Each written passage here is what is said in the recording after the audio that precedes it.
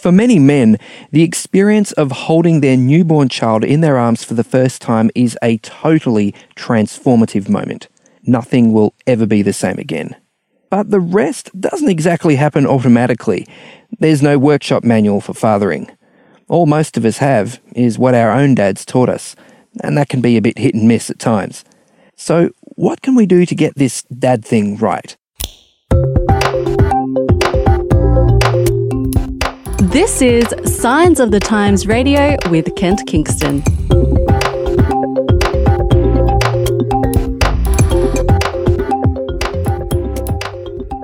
It's great to have with us in the studio today Trafford Fisher, family life educator and all-round funny man and good guy. How you doing, Trafford? Yeah, very good. Nice to be with you in the studio. Thank you, Kent. No, it is good to have you here. I mean, you've chatted with us before on Signs of the Times Radio about various topics, often to do with relationships, often to do with parenting. I mean, this is your area of expertise, family life education. Mm-hmm. And today, I'd like to talk about something that's sort of current. Here we are in September. We've had Father's Day. Did you have a good Father's Day? It was a great day. Yeah, neat day. Unfortunately, my children, one's in the Sunshine Coast and I live up on Lake Macquarie, for those of you who know the area in New South Wales. My daughter and son-in-law and their three little girls are in America. They live over there. So it wasn't a family day per se, but it was a neat day, just reflecting on the fact that isn't it great to be a father. What about yourself, Ken? Did you have a good day? My oldest son said, "Hey, Dad, would you like to come out for a car meet on Sunday morning?" So, yeah, not far from our house, there was a whole bunch of muscle cars there all pulled up and, fabulous. Bonnets open. And yes. he's more mechanical than me, but, okay. he was showing me the way around. Oh, can you see how, this is put together and yada, yada, yada. Good. You enjoy it? Yeah, I enjoyed it. It's something we have in common. He's more of an expert than me, but nevertheless, it's an interest that you share. Well, that's right. That's key. Then my other son, Caleb, he organised dinner that night. We had some gourmet pizza. And that was good. And I called my dad too. So excellent. So that was good. Yeah, my Isn't it great to connect like that? Because that's what it's about. Yeah. It's not about, look, the gifts are great. The new socks and tie, they're all cool. I got new socks. New socks, there you go. But hey, it's the family connection. It's, there's my son, there's my grandson. That's what it's about. Yeah, no, it was pretty special. Good. Now, you've been doing a little bit of research, Trafford, and in this month's Signs of the Times, you've got an article there looking at fatherhood issues, but you begin by actually exploring the history of Father's Day itself and where it came from. And interestingly, I think in the US, where it originated, they do Father's Day in, June? Or I think they do it differently. It was kind of an honour of... And it was kind of a sad event, Kent, really, that kicked it off. Way back in 1907, there was an explosion in what they call the Fairmont Coal Company's number 6 and number 8 mines, West Virginia, US. Uh-huh. And the blast killed most of the men inside. In fact, 362 men died. It was a terrible thing. That's horrific. And 250 of those were fathers, which meant a lot of kids ended up not having a dad. And the daughter of one of the men killed, Grace Golden Clayton's was her name. She was a church lady and she suggested to her pastor there should be something to honour these men, which I think was great. And so on July 5, 1908, the first observance of what we now know as Father's Day, different shape maybe to what we know now, but it was held in Fairmont, West Virginia. And then 2 years later, a Father's Day celebration was held in Spokane, Washington. And a lady by the name of Sonora Smart Dodd heard a sermon about a Mother's Day celebration because it was kind of already up and running. Okay. And she told her pastor that fathers should have a similar day to honour them. And it seems, history tells, the local clergyman thought that was a good idea, got together. So that's where it kicked off. And sadly, it kicked off out of a tragedy. We see Father's Day as a celebration, but its origins lay in a much sadder time. Where 362, that's a lot of men to die in a mine, and it would have been just terrible. Okay, that's very interesting. What about Australia, our part of the world? It seems there's a little debate, but it's around about 1935-36 in Newcastle, in Australia, and in Perth, there was a movement. In fact, at the Baptist Tabernacle, there was a recommendation that the Father's Day be honoured like Mother's Day. Okay. And that got a bit of momentum. And then in Perth, on one of the Sunday or one of the gatherings there, they said we need to celebrate this on the first day in Sunday, and in fact in 1964 it seems first Sunday in September. Yeah, sorry, first day in September. They said this needs to be a Commonwealth-wide celebration. What's interesting is that it was only in 1972 that Richard Nixon declared or proclaimed a permanent national day in honour of fathers. So it took for America. Yeah, for America. So it took a long time from that original sad event, 60 years almost, well, certainly for the US. It's interesting that when you look at that history, a lot of it seems to be, well, there was Mother's Day first, and then it was sort of, we probably should recognise fathers too. Yeah. We need to get fathers on board here. I think that's understandable. I'm sure all the fathers, look at all these mothers getting attention. What about us? I don't know. But it was interesting that it was the daughter of one of the dads who died who kicked off the whole thing. Yeah. Let's honour dads. Yeah. So it wasn't dad saying, what about us? It was in fact the daughter saying, hey, we need to remember our dads. Yeah, no, that's really interesting. And I guess the other thing that I didn't realise is the church angle to this. And I guess, well, it's on Sunday all the time. So I guess, mainstream Christian denominations do worship on Sunday. And it's amazing, how many of these sort of special days have a church history and a church background. And I hadn't realised that. And it's kind of encouraging. I think it was neat that, obviously these, can the church people maybe recognise the value of family relationships, recognise the importance of those relationships and wanted to honour them in some way. So, and as I said, a lot of, around the churches right around Australia and obviously now around the world, though special day is a day where the church as a community, faith community and families can say, hey, let's uphold dad and mum accordingly. They were handing out chocolates to dads at the church my son went to over this last weekend. He's not a dad, but he wanted the chocolates. So when the people came around handing the chocolates, he said, I'm pregnant. Can I have one too? He's smart. He's quick. What is interesting is someone once said, well, what about Kids' Day? We got Mother's Day, Father's Day. We need a Kids' Day. Every day is a Kids' Day. I used to ask that when I was a kid, and that's exactly the reply my parents gave me. Every day is a Kids' Day. Every day is a Children's Day, you spoiled little brat. So hop back in your corner. That's right. Now, in your article, Trafford, you've been looking at the research, as you do, various psychologists and therapists and, family life experts, and you found these 4 questions that you say dads need to ask themselves, once they've finished, being spoilt and it's back to the serious business of being a father. You say there are 4 questions that we need to ask ourselves in order to be better dads. Yeah. Take us through that. Roland Warren, he was the former president of the National Fatherhood Initiative, and he suggests, Kent, these 4 questions. Number 1, does my son know that he matters to me? And I think, his question's an excellent one because kids, boys especially, I think, need to know they matter. I'm a part of this family and I count. I'm not just, taking up good space. I count. And it's interesting, or sad in some ways, how we assume that people just know this. Is it, you're in the family. I gave you life. I brought you up. I've been feeding you. Exactly. Of course, you matter to me. And I'm reminded of something I've heard my dad say a few times about this old sort of farmer who, when his wife passed away, he said, I really loved my wife. I nearly told her once. You know what I mean? It's there all the time in the background, but it's assumed, but sometimes not expressed. Yeah. So one of the biggest risks for primary relationships, and particularly marriages, as you're suggesting, is that we take it for granted. And if I had a whiteboard here, Kent, I guess, when you write the word assume, because we just assume each other's love, if you put a line between the last S and the M and you make an ass out of you and me, a fun little way to remember we cannot afford to take our relationships for granted, but we do. And I think for a family, as you're suggesting, one of the risks is we take the whole thing for granted. And so we float along, he's in the house, everything's cool. Roland Warren suggests, no, we need to keep reminding our boys, you matter. You matter to me. And girls too, I guess. Oh, sure. Every child needs to know they matter. You are valuable. You are worthwhile. You count. There was a really interesting study quite a few years ago where they looked at the signs of a healthy family. They studied 14,000 families across 24 different countries and cultures. A huge study. Nick and Nancy Stenay particularly drove that. And they were looking for the signs of a healthy family. And one of the key signs was nurturing love and care. It said express appreciation and affection. And they said affection and appreciation permeated healthy families.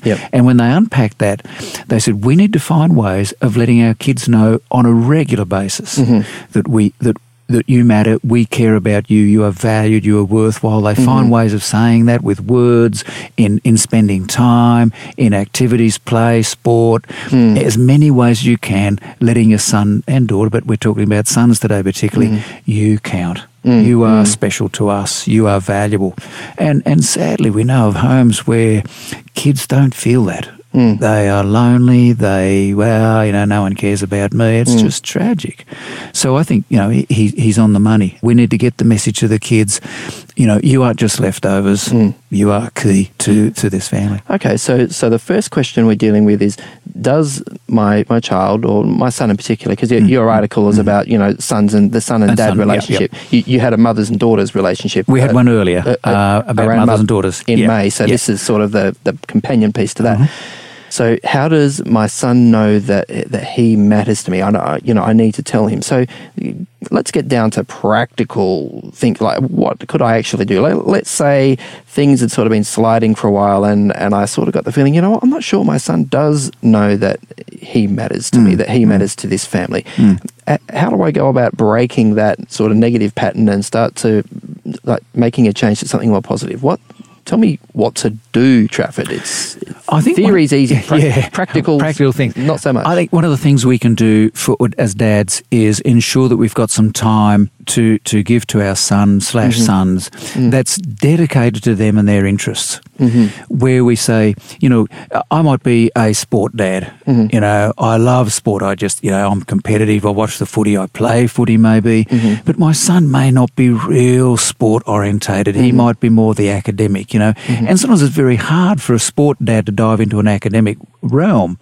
But if I can say, that's my son's arena, so I'm going to invest in that and dive in and sit down with him and say, son, tell me what you're working on at the moment. You're working on this project. Fill me in a bit more. Man, that's just foreign to me. Help me understand that. And actually let him know, yes, I'm genuinely interested in that. And look, for the dad, it mightn't be he's not his prime interest. He'd rather have his kid running around playing football with him. But he said, no, look, that's not I'm going to invest in my son. So, or as you said, you may not, might be the mechanical, how many valves and how many pistons, but you're prepared to say, that's my son's arena, that's his specialty. I'm going to go where he goes. I'm going to go amongst the cars. You don't say, you go off, son, I'll stay home and read the paper. You go off. No, you go to the cars with him and walk around the cars and ask questions. And it might sound like a dumb question, but you're asking the question. That's right. I think it lets your son know, hey, your world is mine. I'm in this with you. So it's finding that time to invest in his interests and his world. So it might be, a lot of our kids now are computer kids, whizzes at the iPad, iPhone. Let's ask our kid, son, look, we got this special day. Let's surprise Mum. Can you help me? How do we put a little movie clip together? Grab your iPhone, show me how to do it, or you do it, and let's have some fun. So we get this little project going where it gives the son a chance to flourish in his area of expertise. And I guess to be affirmed in his area of expertise, to say, wow, that's incredible. I didn't know you could do that. Yeah. You should see my son. That sense of what you do is valuable, what you do contributes to us as a family. Your presence and joy and what you're interested in this family packages, colours our family. You're a key part of the jigsaw, not just a bit off the side in the box, lost pieces. So love it. Find ways of in allowing them to feel good about what they're doing and its importance to the well-being of the family. Good practical tip. I like that, Trafford. Okay, so that was question one. Does my son know he matters to me? What's question two? Number two is, does my son know that I love him? Now, this is getting a bit more touchy-feely. This can be a tough topic for dads. Generally, this is a real generalisation, and some of our listeners might struggle, but sometimes dads do find this tough territory. The emotional is usually touchy-feely. That's not me. I'm the tough. Man, if I was any tougher, I'd rust. And we got this idea that men are tough. So tough men don't show too much emotion and express feelings. Look, I know of some families that's pretty real. So the idea of I love you just isn't part of the terminology, but the kids pretty well know they're loved. In fact, talking to one recently, he said, look, I never heard my mum and dad say I love you. But I knew I was loved. They expressed care for me. They were interested in what I did. I had money to buy my lunch at school. My uniform for school was washed, ironed, and ready to go. They had an interest in my homework. They were interested in my world. But I didn't. It wasn't a lot of hugs from mum and dad.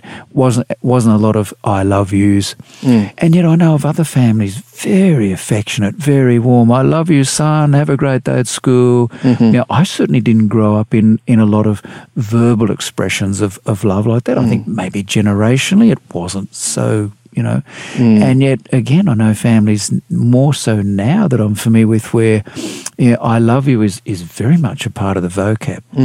So I think that, it can be expressed in a number of ways. We're familiar with Gary Chapman's The 5 Love Languages, quality time, gifts, acts of service, etc., affection, touch. And I think we need to find that language of our child. What's the language of love that grabs my son's attention and speaks to his heart? And that might be it could be touch. So we've got that affectionate, good father, son, wrestle on the floor, punch on the gently, that little sort of punch on we're not talking about aggression here, but a punch on the arm. Hey, you're my man. That really neat connecting touch. That can be very, very real for some sons, powerful image of love. Another one might be just the quiet, sit down in the corner, watch a fun movie, and or something on a game together. Just to share an experience together. Share the experience. It's a hike up a mountain. It's a scuba dive. Let's find the area that speaks to our son and dive in that world, and allow those special moments to occur. I think for me, Ken, if we can find it, like say we're taking our son to school, it's that little connecting time as we're driving. How you doing, mate? Is everything cool? Yeah, well, hey, Dad's interested in your world. A few little words like that. Yeah, you're special to us. And that's it. It's not this great, long, prolonged father-son talk. It's interesting because I've heard it said, and I'm interested in your opinion on this, that generally, and I'm saying generally because obviously there are exceptions and people don't fall into categories neatly, but generally women, when they talk to each other, can talk face to face, with a cuppa and get into some deep stuff. But a lot of men are uncomfortable with that, and they would much prefer to be exactly as you say, like driving somewhere, doing something, not actually facing each other. Both looking straight ahead. Straight ahead, or, side by side at a workbench somewhere or side by side at a games console. Like question. Whatever it is, that sort of parallel, not looking deeply into each other's eyes, but being in physical proximity, and then things can open up. No question. I think you're spot on again. I think there's some good support for that. And our life, you just watch, you look. You're right. I think women feel very much more comfortable in the emotional feelings arena. Again, a generalisation, but I think it's true to say that women and girls just work a bit easy in that space. For men, it's a bit harder. I know mums who have realised this, and they said, it's really hard to get my boys talking about deep things, but if we go for a drive, you're doing 80 Ks down the road, they can't leave the conversation, They're there. Although I guess that's what earbuds are for. But, if they're trapped in the car, you're going somewhere, they want you to give them a lift, so they sort of have to be polite to you. And that's a good point to open up some of these issues, and they will open up in a way that they won't at home if you eyeball them. Yep. Yeah. And I think too, in fact, I came home on the plane last night from Melbourne, chatting with a lady who was sitting beside me, and we compared notes about our sons, and she made a comment about her son that she can say to her son, "How you doing, mate, at school? Did you have a good day?" "Yep." "How's everything going with your homework?" "Yep." Fine. Yep. And there's just this total lack of, whereas for daughter, they chat away for hours, And I think for some of our mums, they struggle with that sort of seeming silence, whereas some of our dads, we deal with silence okay. We're just comfortable and we're sitting there. But you're right, if we can take that chance just to check in, how you doing, and convey that message of love. Next question, Trafford. What's the next one? Does my son know that what he does is important to me? All right, these questions are sort of quite related, aren't they? And I can see that the solutions are often very interconnected, all the same. There's a lot of crossover here. But I think in this one, does my son know that what he does is important to me? The risk for a lot of our boys is that yeah, okay, look, I'm valued, I'm treasured, but I'm not very important because what I do isn't much. You know, I can't contribute financially to the house.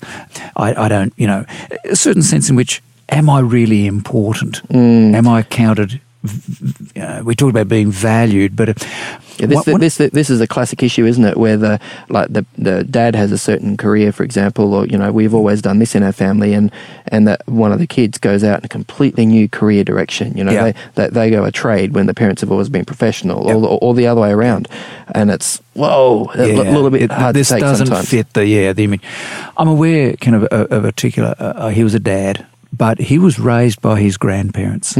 And the only time he got acknowledgement that he was a worthwhile kind of person was when he did a job, when he worked. And look, I'm not familiar with where his own parents were, but he was raised by these grandparents. And look, I'm sure they did their very best. But for this particular guy, he shared with me, he was only felt valued when he was doing a job. When he got married and had children, he found it very, very difficult to connect with his kids, to play with his kids, to experience that, because it was never modelled for him. But he would be up on the gutters, cleaning out the gutters. He'd be fixing the car.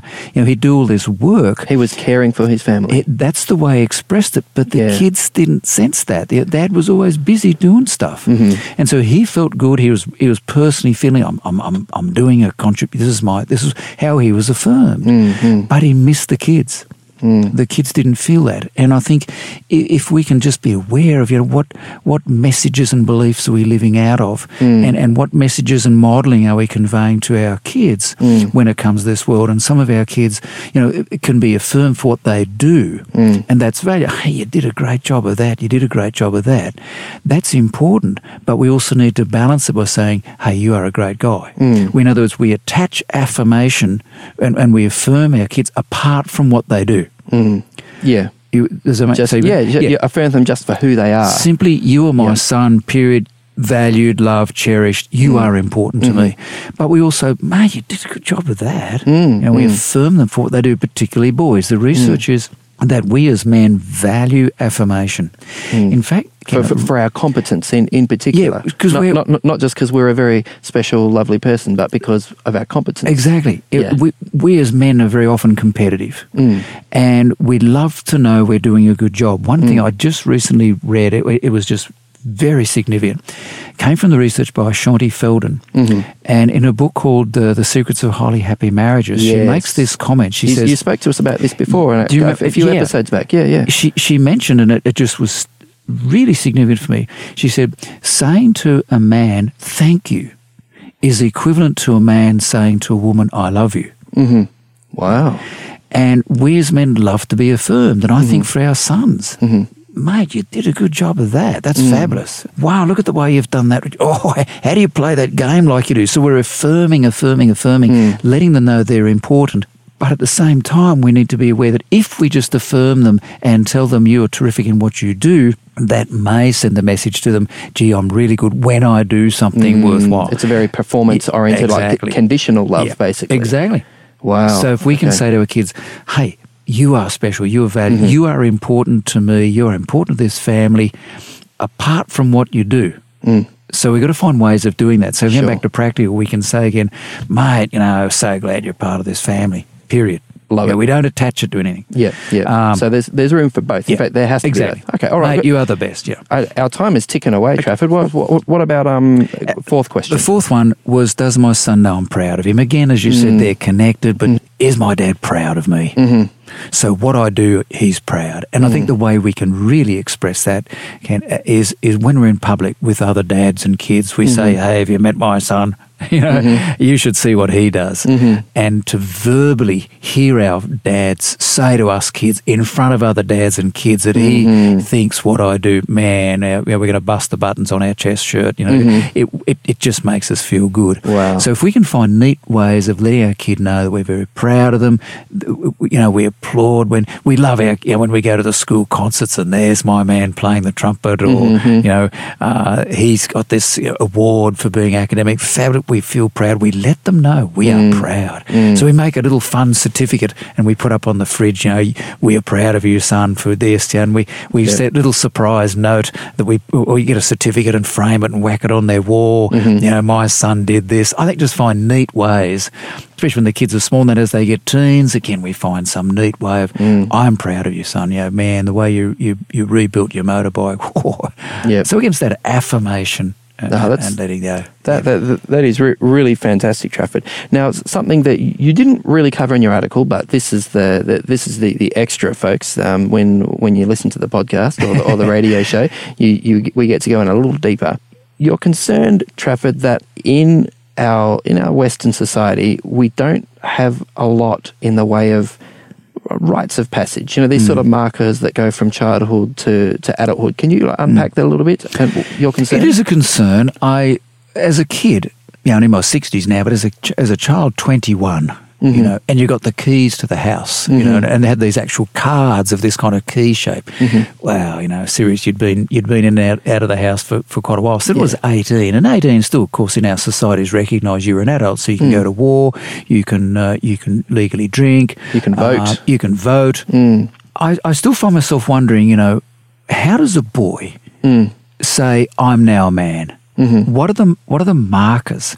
And we understand in our early Australians culture, they would take the young boys out to the bush, and there would be some kind of sort of a ceremony. We know in some of our Pacific sort of initiation, initiation kind of rite, and in our Pacific Islands, there was something kind of similar where I understand in New Guinea, the boys would share the man house, and there'd be a recognition that you are now. So we sort of cross this line, We don't have that. And a lot of our young boys, they've left home, 17, 18, they finish school, they head off, and I'm wondering, when a young man of that age says, am I a man? What do they measure? So some boys get drunk, or they drive their car at 200 kilometres an hour. They do some crazy stuff. I'm now independent. I'm a man. And so wait a minute, Trafford. I mean, how can you say we don't have rites of passage and then list all these things? Like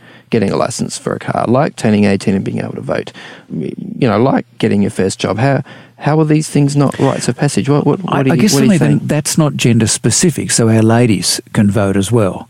Oh, okay. They get a license as well. So it's not being right. So it's not something specifically about becoming a man. Yeah, it's about becoming an adult, but not a man. Exactly. Okay, so it's just that little bit of difference. So yes, I'm an adult, but I guess I find myself asking, what's a real man look like in 2018? How do we answer that? And how does a young kid of 17, 18 answer that? And I just wonder whether it might be worth us as a society thinking around a bit more and really exploring that. And is there some way we can address that and answer that? And to be honest, I'm not sure. I understand there's some schools I'd love to look in. Well, there were some schools in Adelaide, South Australia, who are actually taking the teen boys out to a country kind of area, not doing anything kind of crazy or weird, but just talking about letting them understand you are about to move into adulthood. Let's talk about that journey. So they're actually raising that issue for the boys to think around. I admire that and honour that. It's funny that you say that, because with my two boys,